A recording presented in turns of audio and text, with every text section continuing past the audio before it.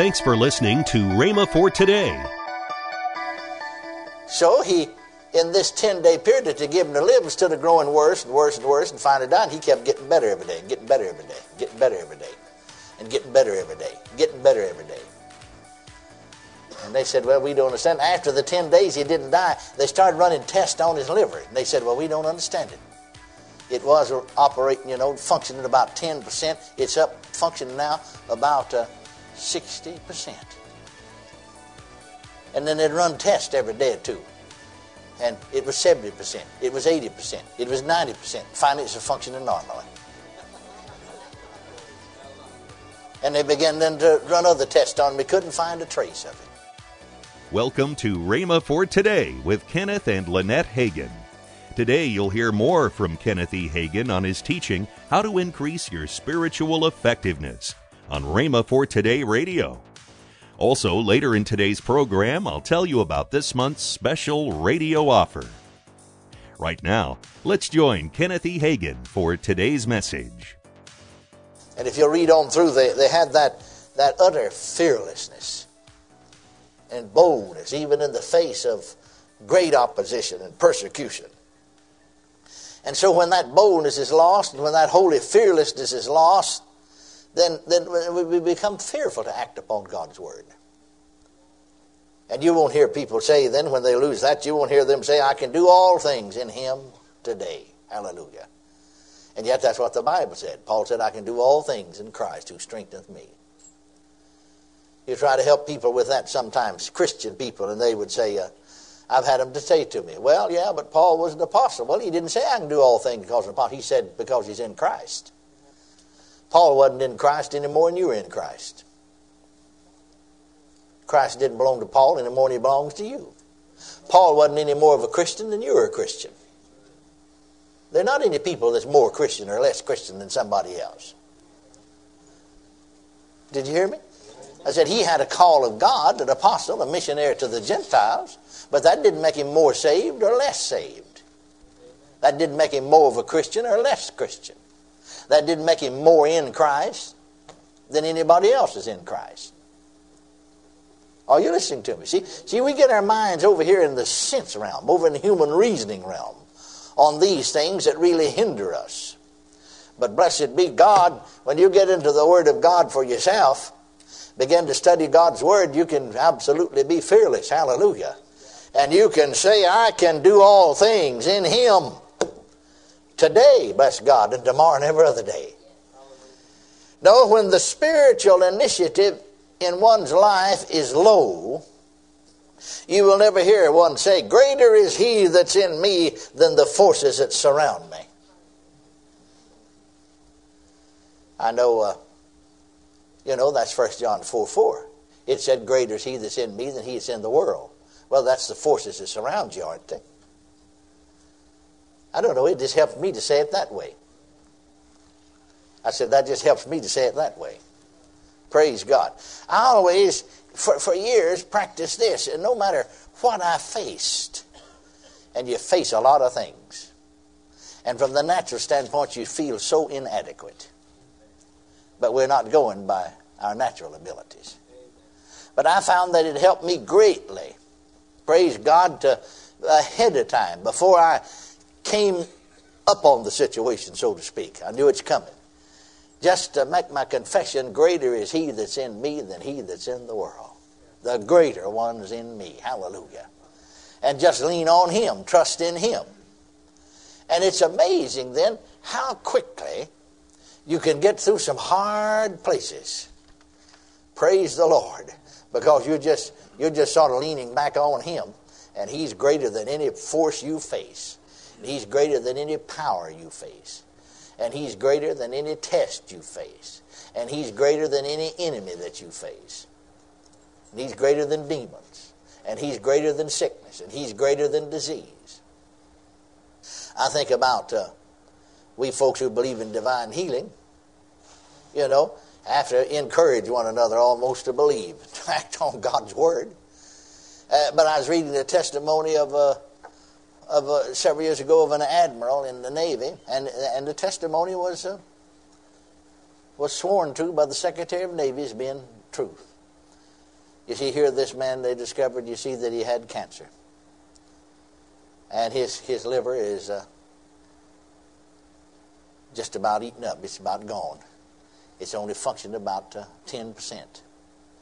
And you can't live. I mean, they just actually in the government hospital put him in the ward where all the terminal cases are.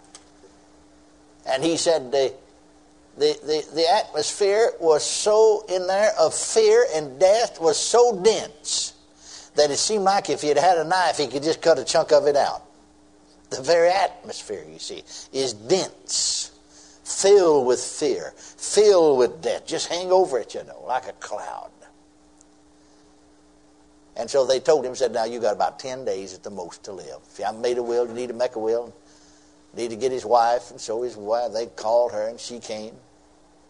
Because he's in the hospital one place, she's another place. But he said, I lay there that night. There's a man, grown man, you see, on a bed beside me. There's a ward, you see. And talking to him, and that fellow, he had terminal cancer also. In the nighttime, I heard him crying. But I said, first of all, to myself, well, I'm not in fellowship with God, but I knew God when I was a kid. Went to a denominational church, but he said, I knew God. When I was 13 years old, I made a commitment to God. I was born again. But then he backslid all these years, never walked in the light of what he knew. So he said, the first thing I did was get back in fellowship with God.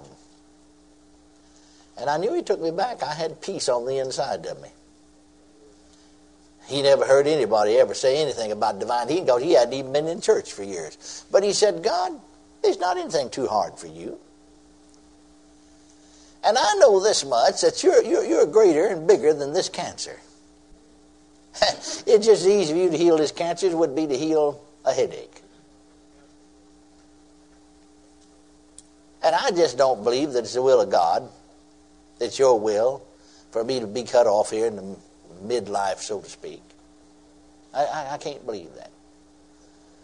And I'm just going to pray and ask you to heal me. That's a very simple matter for you. And I just thank you for it. He said, just a very dry prayer, but very sincere. Well, his wife came, she fell down, started, by the bed to cry, and he said, he knew he was crying, I'm not going to die. Well, yeah, but now the doctor, he said, I don't care what the doctor said. So he, in this 10-day period that they give him to live, instead of growing worse and worse and worse and finally dying, he kept getting better every day, getting better every day, getting better every day, and getting better every day, getting better every day. And they said, well, we don't understand. After the 10 days he didn't die, they started running tests on his liver. And they said, well, we don't understand it. It was operating, functioning about 10%. It's up functioning now about 60%. And then they'd run tests every day or two. And it was 70%. It was 80%. It was 90%. Finally, it's functioning normally. And they began then to run other tests on him. They couldn't find a trace of it. It had all disappeared. He not only had cancer in the liver, but spleen, several other places in his body. It all disappeared. Had some malignant tumors, and they'd all disappeared. Well, their story was that it went into remission. We don't understand why it did, but it did. If it doesn't come back, if it doesn't break out somewhere else in 2 years, you're home free. 2 years afterwards, he is home free. Praise God, couldn't find a trace of it. But I thought about the faith of that man. The initiative of that man. Having never had any teaching. Having never heard anybody say anything about anything like that. But his thinking was right. God's greater. Hallelujah. God's greater. That was his thought. You're greater. You're bigger than this cancer. You're greater. Well, thank God he didn't know about what the Bible said. I guess he found out about it later. But we know that greater one's on the inside of us. Greater is he that's in you than he that's in the world. So So we can say, greater is he that's in us than the forces that are round about us. I don't care what there may be facing us. He's greater. And he's in me. Well, what's he doing in me? I've asked that question for many years. Is he just excess baggage for me to carry through life? Just another burden for me to bear? No, he's in there to help me. And you know what I've found out? I've discovered? You see, when I make that initiative in prayer, praise God, and will not lose that initiative in boldness, in those hard places, and they're going to come. I found out every single time he rises up in me. I wish I knew how to describe it. It sounded like the old Scotsman said, it's better felt than telt. But from somewhere way down in here, he rises up in me. I can feel him. And he gives illumination to my mind, direction to my spirit. Hallelujah to Jesus. And you experience that a few times. You're almost, instead of grumbling and fussing about a hard place, you're almost out looking for one. Amen. Because there's no opportunity to put him to work out here when things are lovely. Welcome to Rhema for Today with Kenneth and Lynette Hagin. Right now, let's join Kenneth and Lynette Hagin. We have a wonderful offer this month that will help you to listen to the voice of God. It's 4 CDs by your dad called How You Can Be Led by the Spirit of God. Yes. He explains it so simply that anybody can understand it. Right. Yes. And then my little book called How to Make the Dream God Give You Come True. Mm-hmm. This is a message that I preached back in 1980. That's right. At a conference. Mm-hmm. And I don't think I've really ever preached it again. I may have preached parts of it. But this explains and talks to people about, like, Joseph was a dreamer. Mm-hmm. And God give him dreams. Dare to believe in your dream. And then I talk about 13 Boys with a Vision. That was our track team. Yes. And then I talk about the church's vision to the world. I give a word to ministers. And I talk about quit comparing. Don't compare yourself to somebody else. That's you right. are an individually child of God, made for what God wants you to do. Yes. And don't look at somebody else and say, well, I'm not doing what they're doing, or I'm not being able to accomplish as much as they're accomplishing. That's what God wants them. God got you where he is. That's anyway, right. How to make the dream God gives you come true. And that's for a gift of $22 or more. Good. A good savings. Call toll-free 1-888-FAITH-99. Again, call toll-free 1-888-FAITH-99. You can also order online at rhema.org. That's RHEMA.org.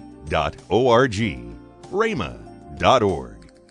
Or if you prefer to write to Kenneth Hagin Ministries, our address is P.O. Box 50126, Tulsa, Oklahoma 74150. We always love to hear from our listeners, so write in or email us today and become a part of Rhema for Today. Tomorrow on Rhema for Today, we'll continue Kenneth E. Hagin's life-changing teaching. That's next time on Rhema for Today with Kenneth and Lynette Hagin.